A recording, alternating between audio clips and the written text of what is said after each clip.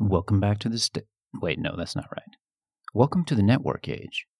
This week, Bitchel Ritson, your usual MC, is away, and so, like two hapless plague mice, Nilrun Mardux and I, Habsel Rigner, shall play. In light of recent happenings in Argentina, we brought on a person of crypto and Argentina expert, Saila, to give us the rundown on hyperinflation, Argentine history and politics, and what America might look like in a collapse scenario. Let's jump right in. The Argentine very much has a mythos. There's this phrase, um, which is the Argentine is an Italian who speaks Spanish who believes that he's British, which is a very well known one. The one I like better is that we like to think we're, Anglo-Saxon, Germanic, but we are very much on average like Italian and Spanish. We very much have the Mediterranean genes. Um, Yeah, there's a and lot I of think, yeah. LARPing as kind of French, but then also never having been to France in the last 100 years. And so there's not really the Oh, for sure. cultural exchange, at least going the way from Argentines going to France and coming back. And so it's just sort of like, yeah, this is what French are. And no one like questions that. Yeah, and then the last thing I think is a big deal is you have sort of people who say like, oh, history follows these trend lines and, there's ebbs and flows, but things are sort of, inevitable. Like the resource curse, for example, is a big one. Oh, Argentina was resource cursed. I very much believe that, you have these trend lines, these characteristics or these attributes to countries that will push them in one direction or the other. But I do believe in the theory of like great men and that elites, good elites or bad elites can move history in different ways. And I think Argentina was very much plagued by bad elites. Um, I don't know how much you know about this, but Argentina, like we liberated Chile. They probably would have been liberated on their own, but we played a pretty big part in that. Uruguay is sort of actually a contingent of the Argentine army that was up in Brazil that basically was on their way back and just said, screw it, we're staying on this side of the river. Actually, they came all the way to Rio de la Plata, and then they basically said, well, actually, no, we're staying on this side. We don't want to go back to Argentina. Um, we also controlled at one point. We won a war against Brazil, and we controlled a significant portion of southern Brazil. It wasn't sustainable for us to, conquer Brazil. I'm not under any like insane delusions, but I do think, between that and then take second order effects of if you control Chile, if you control Uruguay, if you control southern Brazil, etc., you can very quickly start to snowball, and Argentina ends up in a very different scenario. And in these cases, it was all cases of like elites um, that made certain choices, and there's a lot of corruption suspected and whatnot. So I very much think Argentina, despite the fact that there's these trend lines, of the resource curse or whatnot, I think Argentina is primarily a story of two things: elite failure, which led to this sort of very parasitical socialism that when I say socialism, Americans might think one way, or people from, sort of the West might think one thing, but it's much more parasitical. It doesn't wear any political banner. It's just like a naked, power hungry sort of political chameleon where all they're interested in is clientelism. Mm. So yeah. And so Argentina, let's set the picture. You talked a little bit about the independence of Argentina. And then by 1900, I think it was the fourth richest country per capita, richer than most Western European countries. When did it kind of like start declining? You mentioned the socialism, and it seems like it's pretty much been declining for a very long time. So when did that really like kick off? What led to that decline in Argentina? I would say pretty much since the First World War, Argentina's been in decline. Um, Mm. I think, yeah, I think, it's a tough story because you have ebbs and flows. I think a really big thing in the US was, you had the plans where you gave loan to sort of the recovering European states. The European countries, you gave them these loans, very favorable, but they could only use them to transact with the US. And this coincided with a period where Argentina was attempting to switch from an agro exporter model with some sort of heavy machinery, but all very linked in a very natural way, to a very unnatural model where we were trying to swap over to something called EC. And this is, the basically the intent to substitute lower quality industry, right? So let's say textiles. Oh, we want to produce our own textiles. Um, and it was very much driven by a political need as sort of a jobs program, and not a jobs program. A lot of times, people say, "Oh, these jobs are jobs programs." They're not that way by design. I don't think it's a way to consolidate political power, right? You create these unions with a lot of workers inside them, and the way for the unions to grow is to add more people. And the politicians understand very much that, hey, if I support these unions growing by creating incentives that will push forward these industries with a very high capacity of hiring low skill workers, this will continue to give me a contingent that will always vote me because they'll understand this very naked Mm. clientelism. Yeah, and so this kicked off at the end of World War One, you were saying, and it seems like it's more or less continued, right? Can you talk kind of about the phases of maybe like Perón and then how that's kind of morphed into, I guess they're calling it like what, Kirchner-ism or something? Like this new Yeah, now you have wave. Kirchnerismo. Kirchner was a figure who came into Argentine politics right after sort of the 2001 collapse. But it's very much the same sort of thing of Peronism, and Peronism is like a chameleon. It's the technical name is actually Justicialismo Social, which means like social justice, and this was much before the term social justice was really used a lot in the U.S. So it's actually very interesting. Um, but yeah, I mean, they started off as like very sort of right-wing socialists, sort of close to the communist, but not all the way communistic, right? Like a corporatist sort of view of the world where there's very strong unions, almost like Rust Belt Democrats, Hmm. where they are traditional, they are socially on the right, but they have this very left-wing sort of economic positions that don't quite encroach onto communism, but come fairly close. Um, and Which then is interesting too, Perón, because, Perón was also famous for, housing a ton of Nazis post World War II. So there's sort of this view that he was, at least among a lot of arbiters I've talked to, that he was like kind of this base dictator. But in fact, it seems like his policies were mostly very hard left. Is that right? yeah, I can see how someone from outside would say, "Oh, this is a base dictator," but Perón was very much not a quote unquote dark elf. He married a woman of as they call it, the oldest profession, pretty much a glamour actress. He was not very highbrow. He got stringed along and scammed with some guy in Bariloche who claimed to have like nuclear power. He was very much a wannabe sort of, quote unquote dark elf. Um, Hmm. and I can see how from outside someone would see it that way, but it's you take a deeper look and very much Perón is like this social rot, um, Yeah. you know. But yeah, so you have his first exile, and during the first exile, there's sort of a wave of socialism that hits Latin America. And Latin America very much moves in patterns where countries see what other countries are doing around, and they go, "Oh, that's working well for them." And whether, that's actually the cause of why it's working well for them or not, they'll sort of emulate. And so you have these rightward moves and these leftward moves in Latin American politics. Um, that sort of follow each other. And so at the time, there's a very strong, left wing push, and Perón is exiled, and you have this man, Campora, and today it's called La Campora, is sort of like the youth organization of Peronism in Argentina, Hmm. and it's named after him. And Campora, this is where you have what's called the impossible game, because the military junta basically says, well, we're going to call elections because we want to open up democracy. We don't want to control, the country with an iron fist. But if Peronism comes back, show's over. And this is very, I don't know if it's explicitly stated, but it's very well understood in all the population that, on the one hand, a majority of the population wants a Peronist type person, but the military junta will immediately coup you if you come close to that. So you have what's called the impossible game, and you have to try to court the Peronist vote, while on the other hand, not sort of giving in to them too much, because then the military junta will come after you, and Hmm. obviously, And that's there were a number of pretty coups, scary. right? During that period from like Yeah, post there's World there's War a II up number of to 1980.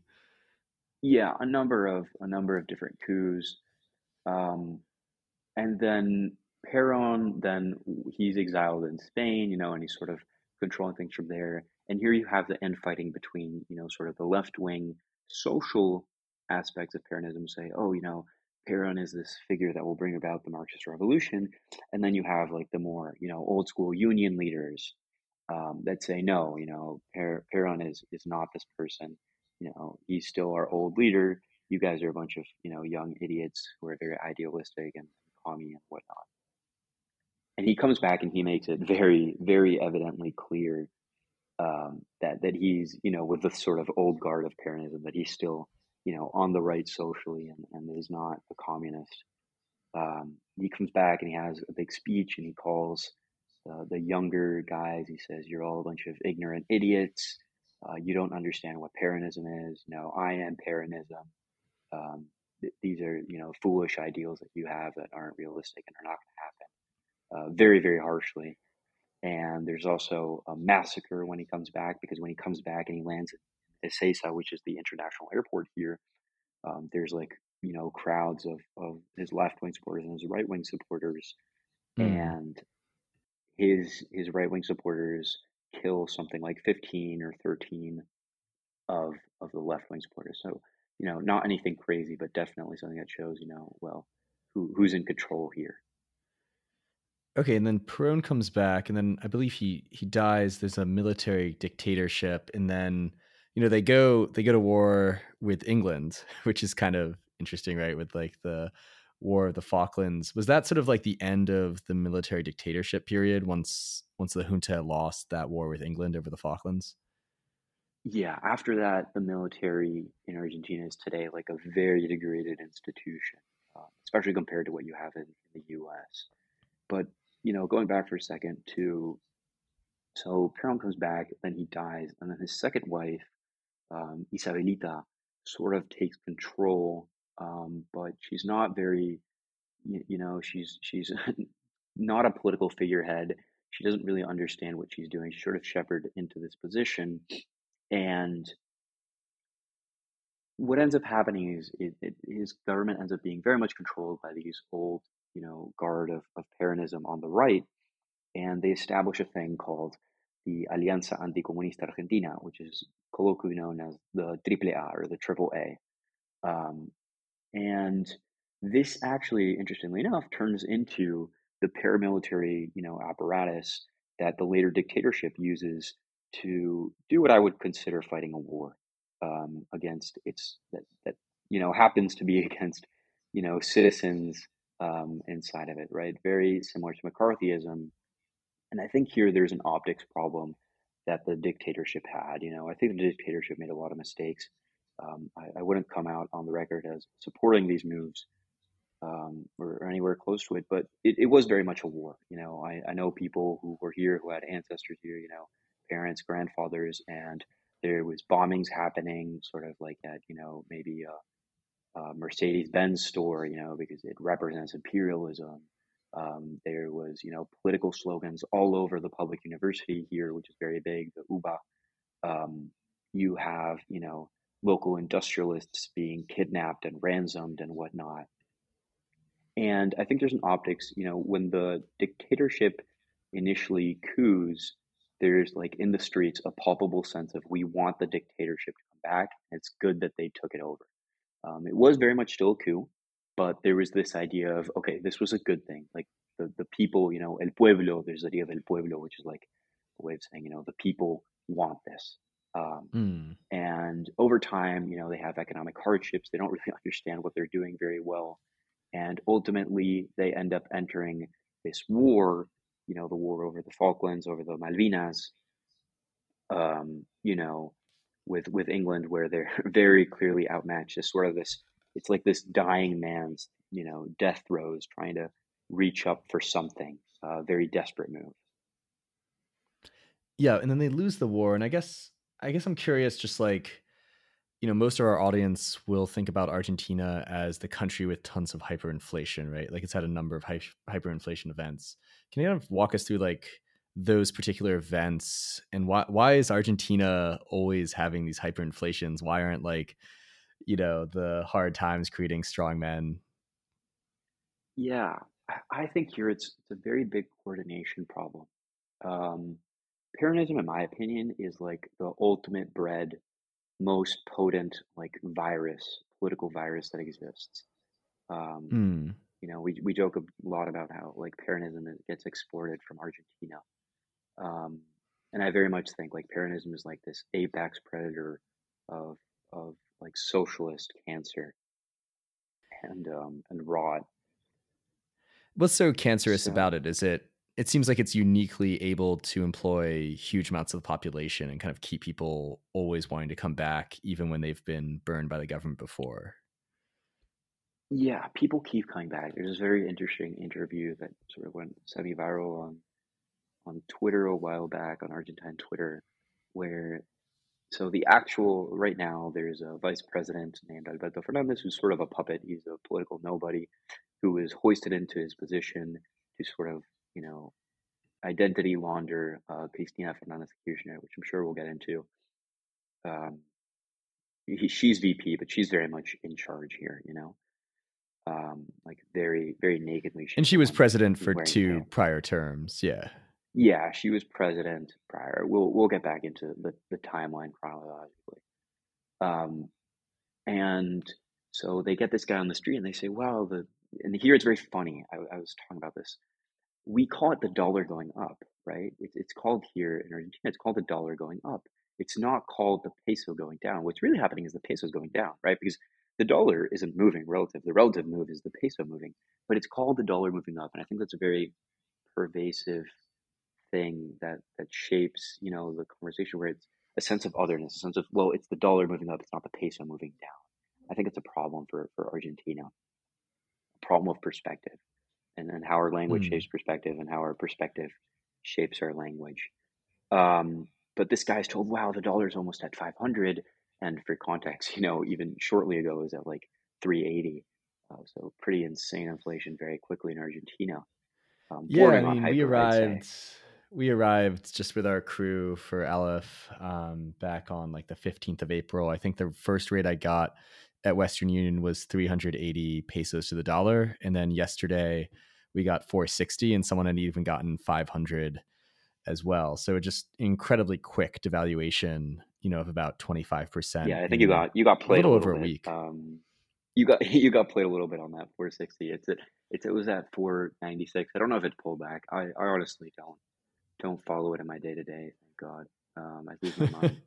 Um, this is you handle stability like this. It's like the guy in the middle of the Iraq war zone. They're like, oh, how's the war going? Well, I don't know. I'm just sitting here sipping my coffee, sort of. That's very much riding the tiger type deal. And so they get this guy at this interview and they say, well, the dollar's at 500. What do you think? And he goes, well, I'm very calm. I don't have an issue with this. Um, and they go, well, why is that? Why are you so calm? It seems like, the country might be heading towards a collapse. He goes, I think the next government is going to solve this. And so the tone of the interview goes, oh, they think he might be interested in the libertarian candidate Milei, or he might be, from Juntos for el Cambio, which is sort of like Wait, the center right here the in current president Argentina. is saying that? The current president is No, saying no, that no, the next no. He government will solve says, it? no, no, no. This guy they get on the street, he's at a cafe, sitting there with some Mm. lady. Oh, He goes, okay. "Oh, I'm not worried about the dollar. Where the dollar's at, um, the next government will fix it." And so, you imagine he's from the opposition, but he goes, "No, no, no. Cristina will fix it," which is very funny. It's very funny. And a lot of these people are aware of the fact that it's like blatantly clientelism. They go, well, I'll vote for, Cristina or for the Peronist and they'll give me a new iPhone. Or you have like, the local person who's involved in like local politics and gets a really nice paycheck because of that. Whereas, college grads here and from top colleges are earning, I'd say the average wage for someone who's not exporting their labor directly outside of the country. So you're not working remote for some corporation outside or have some sort of special thing you're doing. I'd say the average, and things here is very funny. You mention your monthly wage, not your yearly wage, just because things are so temporal here. The monthly wage, I'd say for someone coming out of undergrad doing fairly well, on average, I'd say it's somewhere between, and it's very variable because it depends when you've last adjusted for inflation.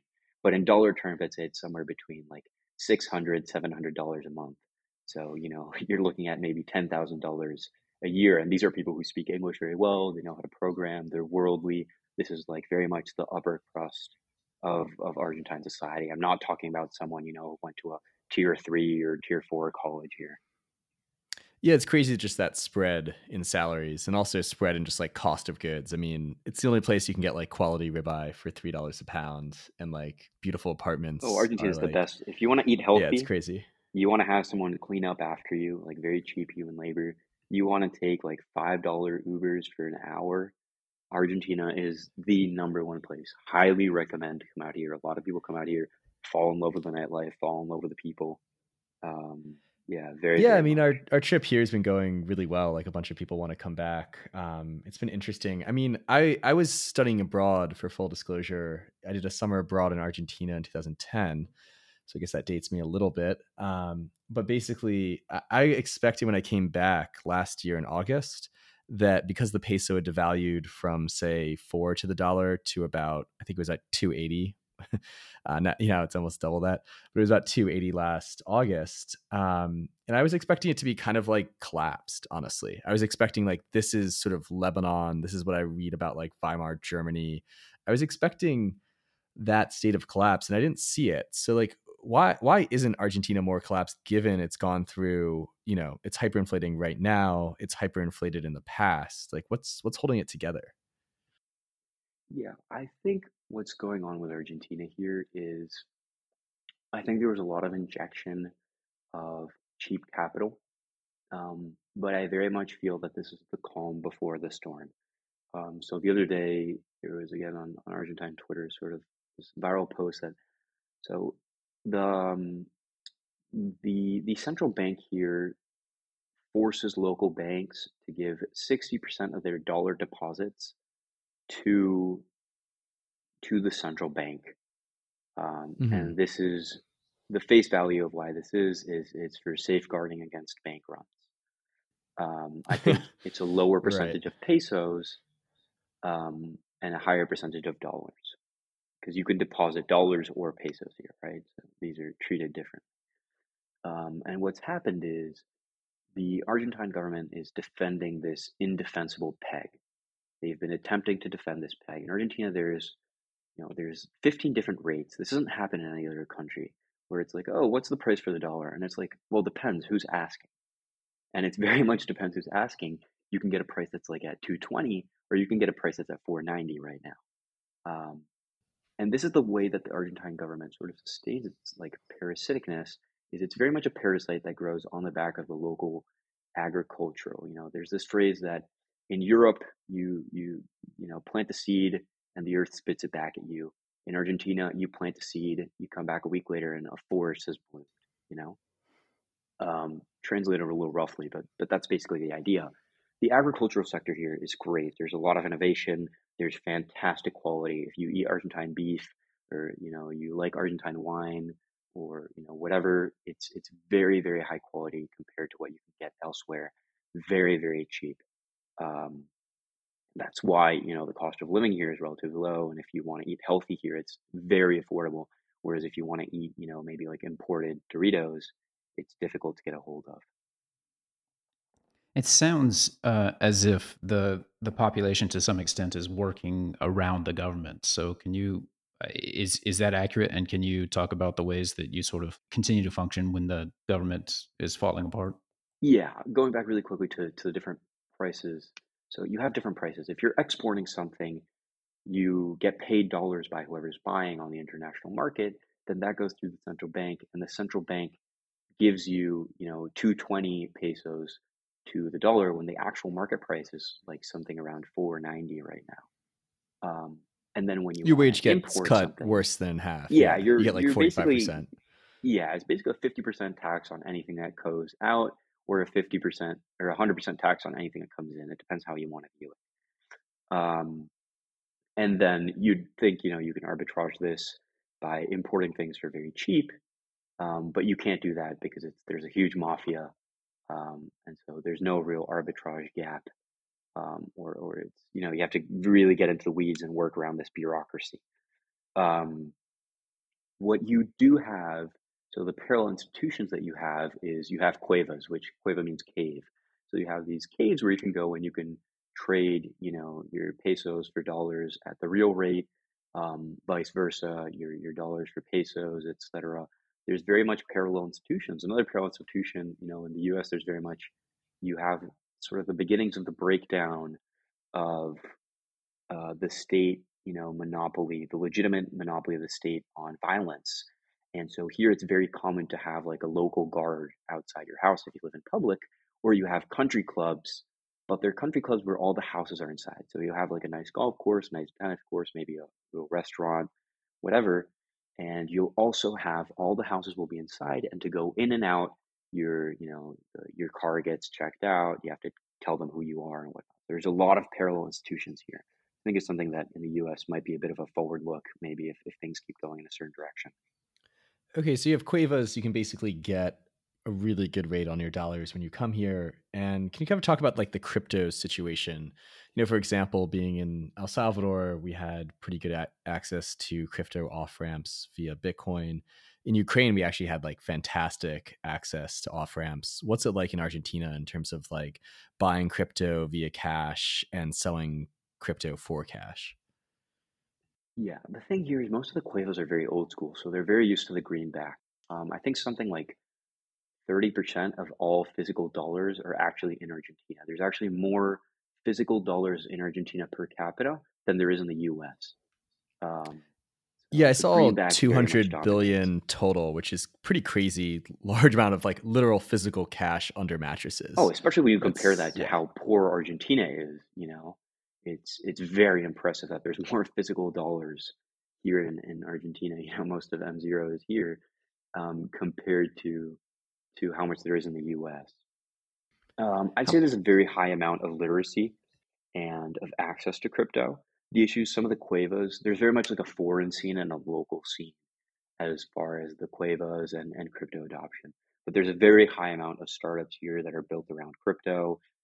People who export their labor outside, and then maybe they receive money into a bank account that they have in the U.S. through a relative, and then the U.S. is very convenient here and is very much a global police in that they don't report. Everyone reports tax info. So if you're an American national living in Argentina, the Argentine government is sort of forced to report, strong-armed into reporting your holdings to the American government, but vice versa, this is not true. So a lot of Argentine people have, their money in their accounts in the U.S.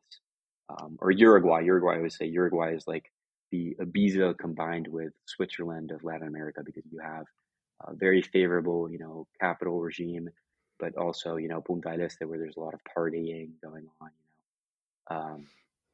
Switzerland So with the yeah, there's a parties, high yeah. level of crypto adoption by the local people to get around capital controls. We're like the pros of getting around capital controls here, I'd say. Yeah, I just remember seeing a ton of ads back in August, buy Bitcoin, escape the inflation. And I don't think I'd seen that really in many places besides. There were a couple ads for exchanges in Kyiv, but I'm not really used to seeing subway ads where they're advertising, Bitcoin. I'm kind of surprised the Argentines even allowed that. Is it primarily like OTC or? I'd say there's a very large amount of OTC, but right now crypto is sort of like a gray market. There really isn't any legislation on crypto in Argentina saying whether it's illegal to buy or sell it, because technically it's illegal to buy and sell dollars, at something that's not the blue rate. Right. But crypto is sort of tacitly allowed with this understanding that one day it'll be very shut down. The difference here between here and the US, because things are somewhat similar in the US, you have these different agencies vying for control, is no agency has actually come out and said this is illegal. So it's not like Gary Gensler in that sense where he said these are securities on the one hand, and on the other hand, people here are very comfortable with stepping outside the system. Like, that's not this weird thing where it's like, oh, you don't pay taxes, or oh, you're changing dollars illegally. Like, Cuevas, you maybe have this idea of like some dingy, underground gray market where, oh, you have to be careful. No, these are like nice offices. There's different levels, maybe you have some in older offices, but like, there's these people that have like prime real estate, really nice offices, like, top story in a really nice office building, and they'll give you dollars at the blue rate. They'll give you pesos at the blue rate. So it's very normal here, very, very normalized. Right. So can they even shut down crypto? Like if you have these cuevas already normalized, already operating, if the Argentine government were to say like, crypto is illegal across the board, would that even work? Or would individuals just route around it? Yeah, well, the issue here you have, and I think this goes to a broader conversation in cryptos. Right now, there's very few goods that have their prices denominated in actual crypto.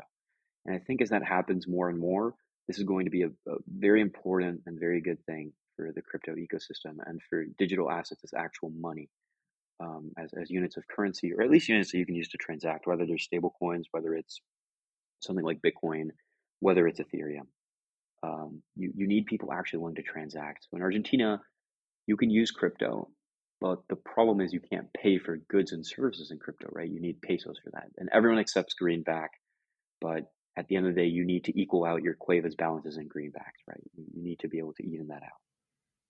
Hmm. What about just stable coins being more of a focus? Because as you mentioned, a lot of things are denominated in dollars. There's a ton of coin activity in dollars. Can you just do it that way? Yeah, there's a ton of stablecoin activities in dollars. I definitely recommend getting, some Tether if you come down here. Tether is sort of king down here, because USDC, you don't have the advantage of the US, and you have the fear that you might get locked out and, have to try to get your dollars back through a legitimate system in the US, and you might not have access to that as an Argentine. Hmm. Um, Which seems Binance is reasonable huge here. given, the collapse of Silicon Valley Bank. Like you could easily picture, the US government saying, okay, all Americans are bailed out, all of their reserves, but not foreigners. Yeah, you could have something where Tether, Circle says, okay, we have an account for everybody. Link your USDC account to, your bank account, and we'll send you the treasuries there. We'll liquidate treasuries that we have and send you dollars to a bank account. And then as an Argentine, you're somewhat locked out of the system. That makes sense. And then can you talk a little bit about, exporting services? Apparently, you get the terrible peso rate, which effectively is cutting your income in half, more or less. Like, how are people getting around that if they're, say, like, contractors, if they're working in crypto? Are there ways around that? Like, if you wanted to just kind of optimize your own situation, would Argentina kind of provide, I don't know, kind of rich soil to make that happen? When you say optimized, do you mean for someone who's living in the US right now, or do you mean for someone in actually in Argentina who's trying to optimize their own Yeah, I situation? mean, as an expat hub, I mean, for example, Argentina was just listed as like the number one expat hub. A ton of Urbiters have been enjoying it. Relatively good, like kind of bizarrely safe compared to New York City, compared to even, some other cities with a little bit better safety in the US. And so I'm just curious, like, if an American or if a foreigner was kind of coming here and they wanted to work remotely, maybe just in crypto, is that pretty doable? 100%. I think most people who export, for example, dev work, outside of the country, always, they find a way to receive it in, to sort of get it outside of the country so their wage doesn't get slashed in half, and then they Hmm. bring it here, whether that's through crypto, through greenbacks, through whatever mechanism they can. Um, I think as a foreigner, I would highly recommend it. And something that sort of struck me, I was in the U.S. recently. I hadn't been there for a little while, at least not to any major cities. I'd gone to New York and you know to my hometown, where I grew up and whatnot. But I went to Denver. It was very shocking to me to see the state of Denver. Um, Almost too on the nose. The first night I had like an experience walking by like a very stereotypical homeless guy with a shopping cart who was clawing at a brick front Hmm. and That's saying like "get out of my head." America. Yeah, it was Yeah. almost too on the nose. It seemed like a paid actor. And I think Argentina seems very unsafe, but the unsafe areas are very well understood where they are.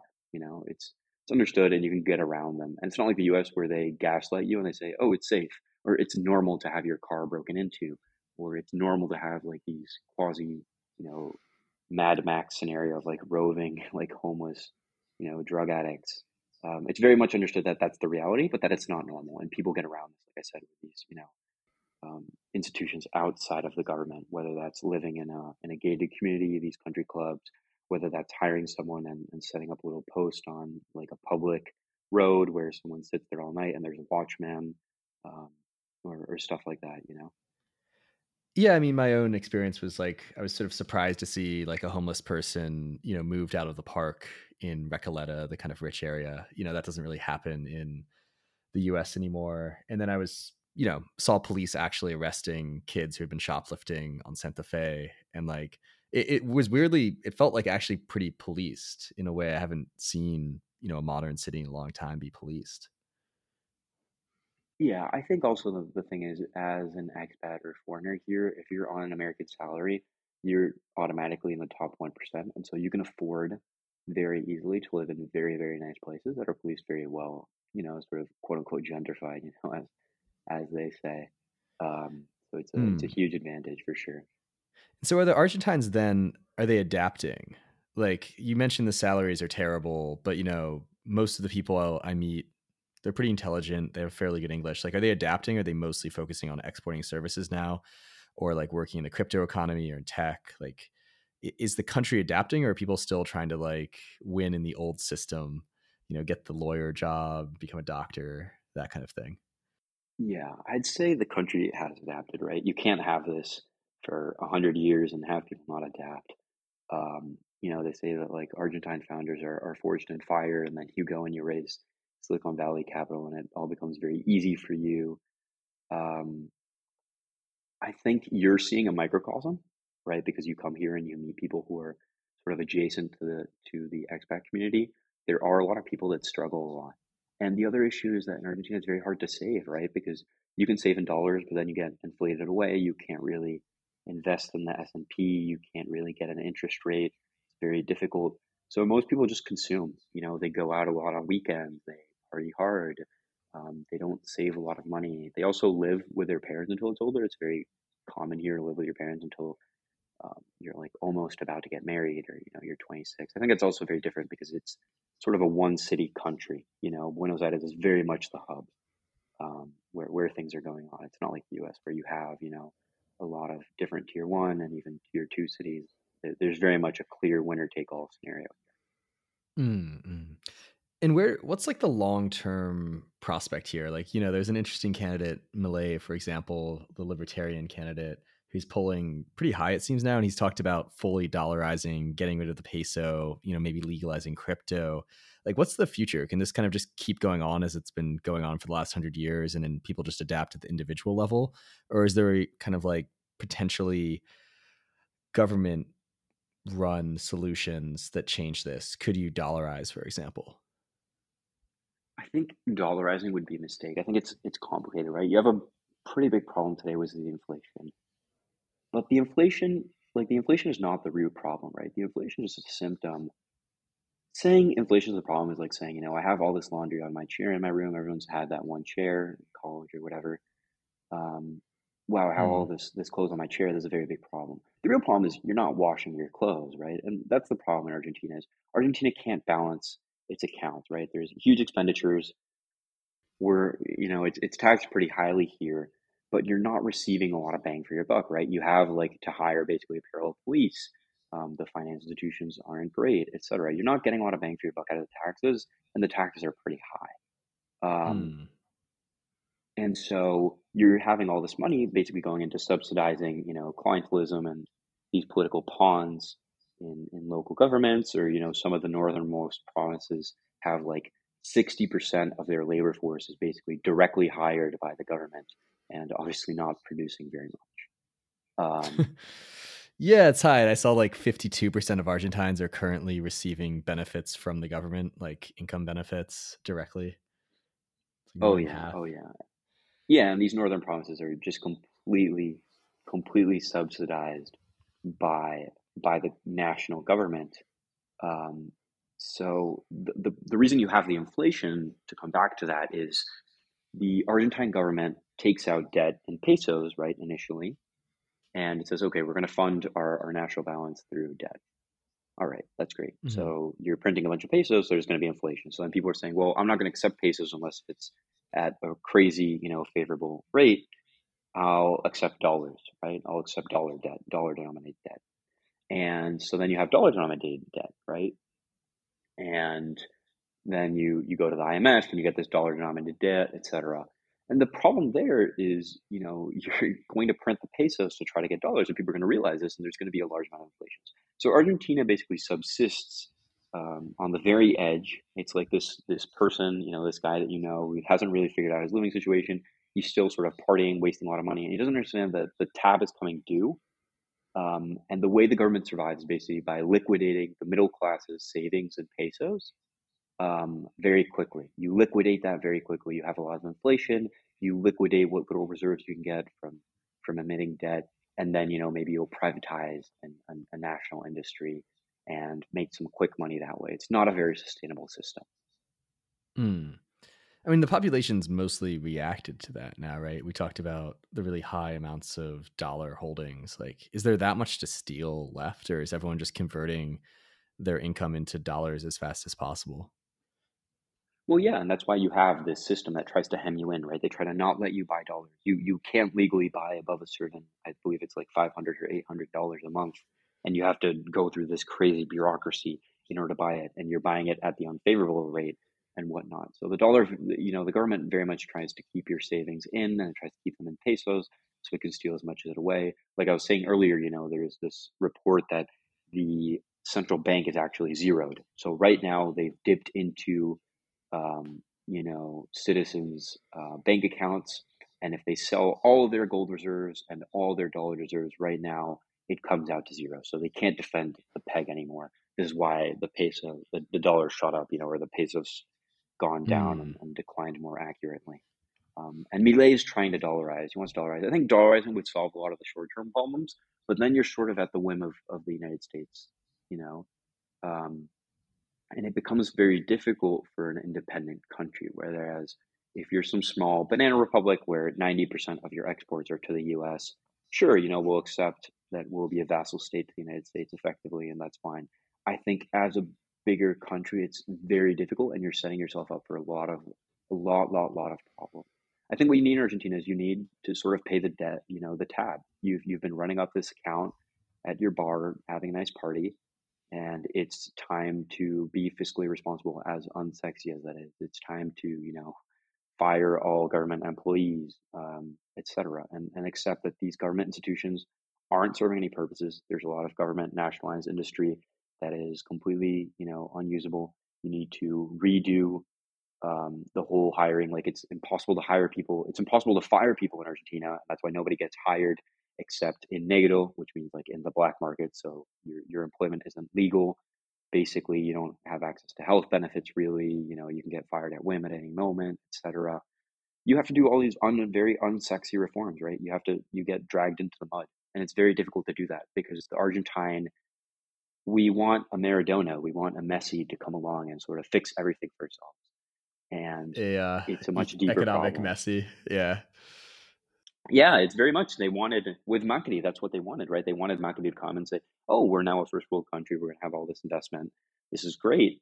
And we can keep partying, and it's like, oh, we've changed our rhetoric. Well, no, you actually have to undergo, these structural reforms. You can't have public schools that are horrible, that are falling apart. You can't have police forces where if you're a local policeman here in Argentina, you are gifted the first 6 bullets, and after that, you have to pay for them out of pocket. So very, very interesting things going on here. So, it's difficult. You have to fix a country, and that's not something you can do in 4 years. And Macri promised that. He promised. A lot of people sort of are angry at Macri, and I And think this they is have the good reason to president be. from what, like the late 2000, like 2015 to 2000, 2019. what, So the 19? previous one, yeah. Okay, 2015. Yeah, 2015 Okay, through interesting. 2019. And a lot of people are mad at him because he promised a lot of things. I think there's two sides to it, right? On the one hand, he did make a lot of mistakes. I think he tried to appease. He didn't go quite for the gradualist approach, and he didn't go for the hard approach. I think you have to go for the hard approach. There's no time, frankly, to go for the soft approach. Like, this is it. You had your college paper you're supposed to be doing for 3 months. It's the last week. Like, that's it. You're not going out this weekend. I'm sorry, it's not happening. You're sleeping 4 hours a week. Like, you have to buckle down and get this done. You have to take very frank stock of where you're at. But on the other hand, I do think he's in a tough position. You have the worst drought in 50 years. You have Brazil in a recession. You have the U.S. pushing expansionary monetary policy. you have this perfect storm that makes things very difficult. So I do Mm. respect him in the sense that he's a very rich guy, um, and so he could have just done his own thing. He was sort of on his way to a career at FIFA. So I respect him in the sense that I respect the man in the arena. But I think there's a lot of mistakes made in his approach. Yeah, I mean, I find it all pretty fascinating because it's like this kind of weird arbitrage where any expat can get an incredibly high standard of living, and then you're also running basically like the most accelerated version of a crypto organic bottom up adoption game that you possibly could by creating these insane capital controls with like weird. I think there's like what, like 10 peso to dollar conversion rates, and you mentioned there's like the restriction on how many dollars you can buy. But then at the same time, you can just like go in and buy crypto with pesos digitally. You can buy digital pesos, digital dollars, and you can also buy physical dollars. So it seems like this fascinating bottom up experiment at the same time that you have a few countries, mainly El Salvador, doing these top down experiments where they're basically like, there's not nearly the number of benefits to the Salvadorian population to adopt crypto as there is for Argentines right now, because they don't have this built-in arbitrage that the Argentine government has created. So it's just like kind of fascinating race that I see between this top-down approach from El Salvador and this like bottom-up. So I actually kind of, I don't know. It seems like eventually, like if we keep playing this experiment, if people keep adopting crypto, is this how you solve Argentina's hyperinflation problems? Yeah, I think it could be a huge solution. And I think as someone who works in crypto myself, I think it's really refreshing for a lot of people, and it's refreshing for myself to be down here and come down here and you see, wow, these are the quote unquote real use cases for crypto that we've been searching for. I think crypto, unfortunately, in the US, you know regardless of the fact that things are collapsing very much and you're being gaslit about it, taking apart maybe the last 3 years, going back to 2019, pre-COVID, financial and systems worked for the vast majority of people, the vast majority of time. You might have had 2008, you've had some complicated situations, but if you want to get a loan, you can get it. If you want to get a mortgage for your house, you can get it. House Yep. transactions, when you buy a house here, you buy it in cash. You pull up with like a duffel bag full of dollars, and you exchange a duffel bag full of dollars for a deed. It's like insane. It's absolutely insane. And so here we have a financial system that's broken. I think of crypto a lot of times as like, it's like a public good. It's like the idea of having nice parks or a bunker.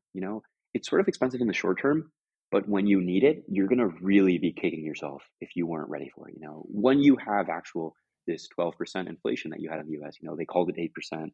It's bullshit. They're rigging, they have the homeowners equivalent rent bullshit.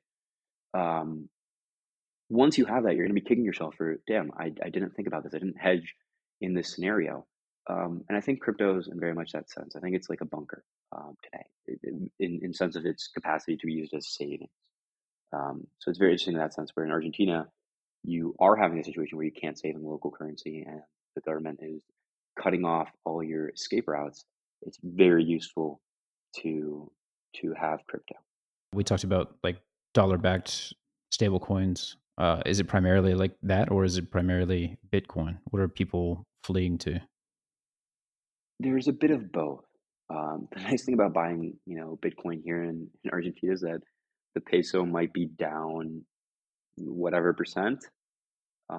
Your costs are up in peso terms very high, and maybe Bitcoin's down 10% monthly or weekly or whatever, but it's like compared to the peso, that's nothing. So that's very attractive. Um, and you do have like this ideological buy-in. You have La BitConf. People have been going to this Bitcoin conference down here for a very long time. A lot of technology enthusiasts and whatnot, but people here very much don't have these crazy aspirations. It's very much a bottom-up system where it's like, the dollar worked for us. 8% inflation seems really nice when you're living in a country with 100% year-over-year inflation. So people here aren't so crazy. I'd say the average person isn't so crazy about Bitcoin, but maybe the average person does have exposure to stable coins like Tether, and such. Yeah, that's so funny that you say that, because I think that like actually in El Salvador um common the common person maybe has more exposure to Bitcoin in the sense of like in everyday life, but their opinion of it is that it's too unstable. So it's like the opposite. Yeah, and I think the holy grail is some sort of, some stable coin linked to a consumption, to a basket, of consumption. There's quite a few people. I know Reserve has been chasing this for a while. They built sort of a platform on which you can build those. There's a couple different approaches that I think are very interesting there. Yeah, lock in like your electricity, your gas, just like your general kind of like what it takes to be alive costs. Yeah, exactly. For sure, for sure. I think it's interesting to sort of, say, okay, let's build a stable coin, but let's not peg it to the dollar, because the dollar can be manipulated. I think stable coins have certain attributes that are very nice, but ideally you want something that's not dependent on the United States being this mostly benevolent, um, you know, guardsman of the global reserve currency. Hmm. Yeah, I mean, the overall vibe I've been getting in Argentina, which is like very different from how it was in 2010, is just like there's a certain class, call it like mainly the young people who are intelligent, well educated. They just like to, it seems like the government's more or less irrelevant to them now. And that it like, and I sense the same thing in Ukraine. There's this interesting, if I ever talked to someone about politics in Ukraine, they just like, they didn't care at all. They were checked out. They weren't voting because there was so much corruption in Ukraine, at least in kind of its post-Soviet era. And so it's sort of this another kind of like I'm just starting to see these countries where like crypto starts to thrive when people have like really given up on their banking sector, on their government, and they're just kind of thinking, okay, how do I like build up my own life that will help me, will help my family, my friends? And yeah, there's a fair amount of parallels. We've been traveling a fair amount, just kind of in the urban expat crew, and I haven't encountered many that are kind of fitting this sort of interesting criteria that Ukraine had. So it's cool to kind of experience it again in Argentina. It's a different flair because they're Italian instead of Slavic, right? So it's really different people. The Ukrainians didn't go out till like 8 a.m. partying every Friday and Saturday night. So very different, but kind of striking similarities when governments are really on the way out and declining. Yeah, I mean, you have a thing here where there's the elite failure, and so getting into politics is sort of like this bad thing to do. Um, Argentine politics is very convoluted, and that'd be a very, very long conversation to finish that and go very thoroughly. But it's sort of like a bad word. Politics is like a bad word. People don't like to get into politics, especially not the elites.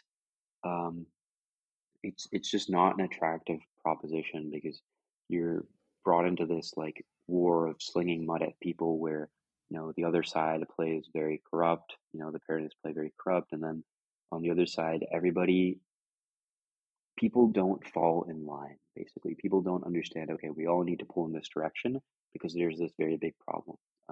I'd say that the opposition in Argentina, because of the last 100 years, Peronism has controlled the country for something like 70.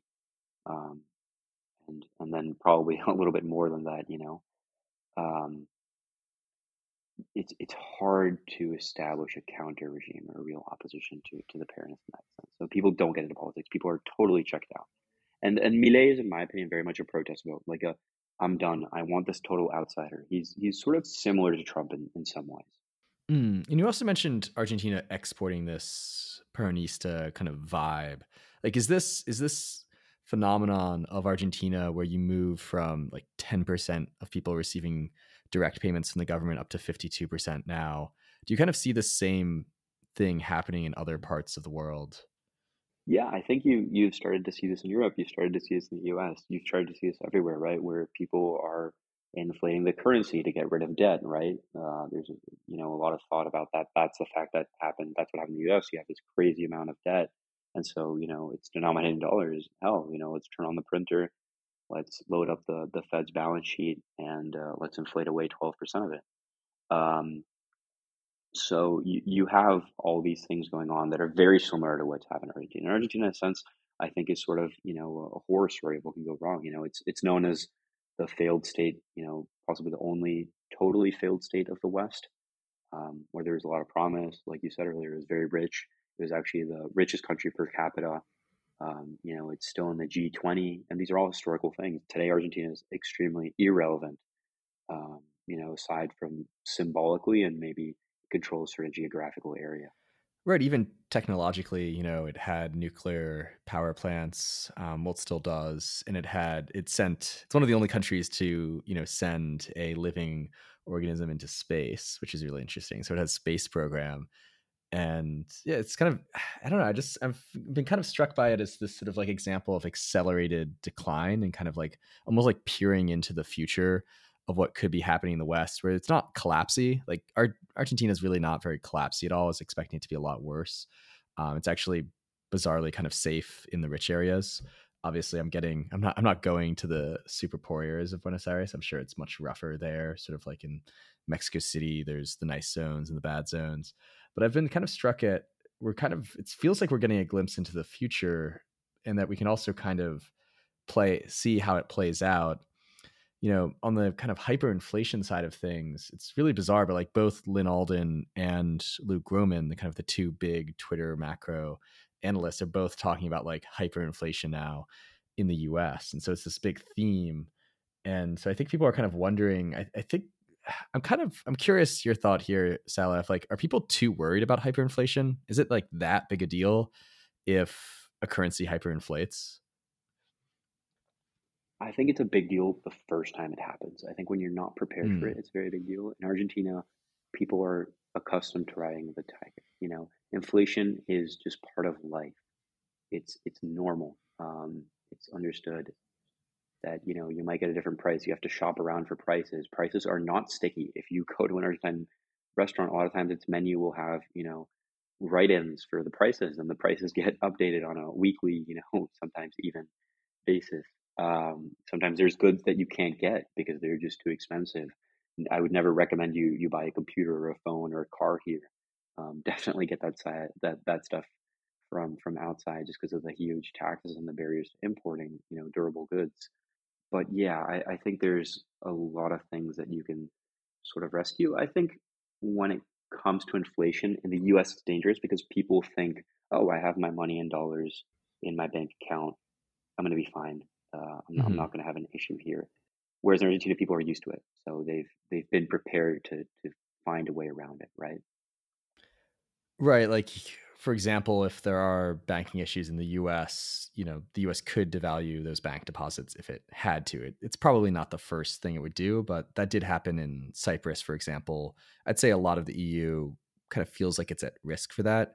Cyprus was an EU country and it had to haircut, 50% of deposits above $100,000, I believe, back in 2000, roughly 13. And so yeah, it feels like the first time it happens to a country, there is this kind of risk because people trust, mainly it seems banks, right? You're trusting the banks with your money. And it seems like, well, the stablecoin situation is just complicated, right? Because ideally we could just sit in stablecoins. But as we saw with the DPEG of USDC, we can't just sit in stablecoins. It's, associated with the same problem of banks and bank deposits, bank safety. So it seems pretty tricky to kind of navigate this period at this point. Yeah, I'd say it's sort of like a predator being introduced, right? It's almost like a predator from another environment, and that's why it's so dangerous. Once you're used to Oh it, once yeah, you I understand like how to get that. I around like it, that analogy. That's yeah, good. I'd say I'll give you the soundbite here is that inflation is like this apex predator that's being introduced, or this huge change in the environment that's being introduced to the US. And if you look at someplace like Argentina, you can sort of see what the ecosystem looks like once things have evolved to, account for this predator.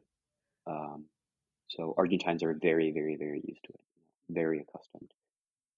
That's why wages are expressed monthly and not yearly, or crazy quirks like that. Here you can, the whole BNPL thing, the buy now, pay later for pizzas thing, that pretty much started here. Like here, there's buy now, pay later for everything. Literally everything you can get it paid out in, Yeah, in I've monthly noticed this. Now installations. you can install you can get your coffee on installments now in the US. I just saw this on Twitter like yesterday. Dude, that's That's insane. very much Argentinization. That's very much Argentinization. Well, I think that about wraps things up for this episode of the Network Age. Thanks so much, Sayla, for coming on. It was really fascinating. I think like, we're all a little bit nervous about this APEC predator inflation. And so, Habsel's down in El Salvador studying it. I'm here in Argentina studying it. And hopefully, yeah, we learn how to kill it together. Thanks so much for coming on the show. Yeah, it was great. Thanks for having me. And anyone who wants to find me, I'm on Twitter at Saila _ written out, the underscore written out. Awesome. We'll put that in the show notes.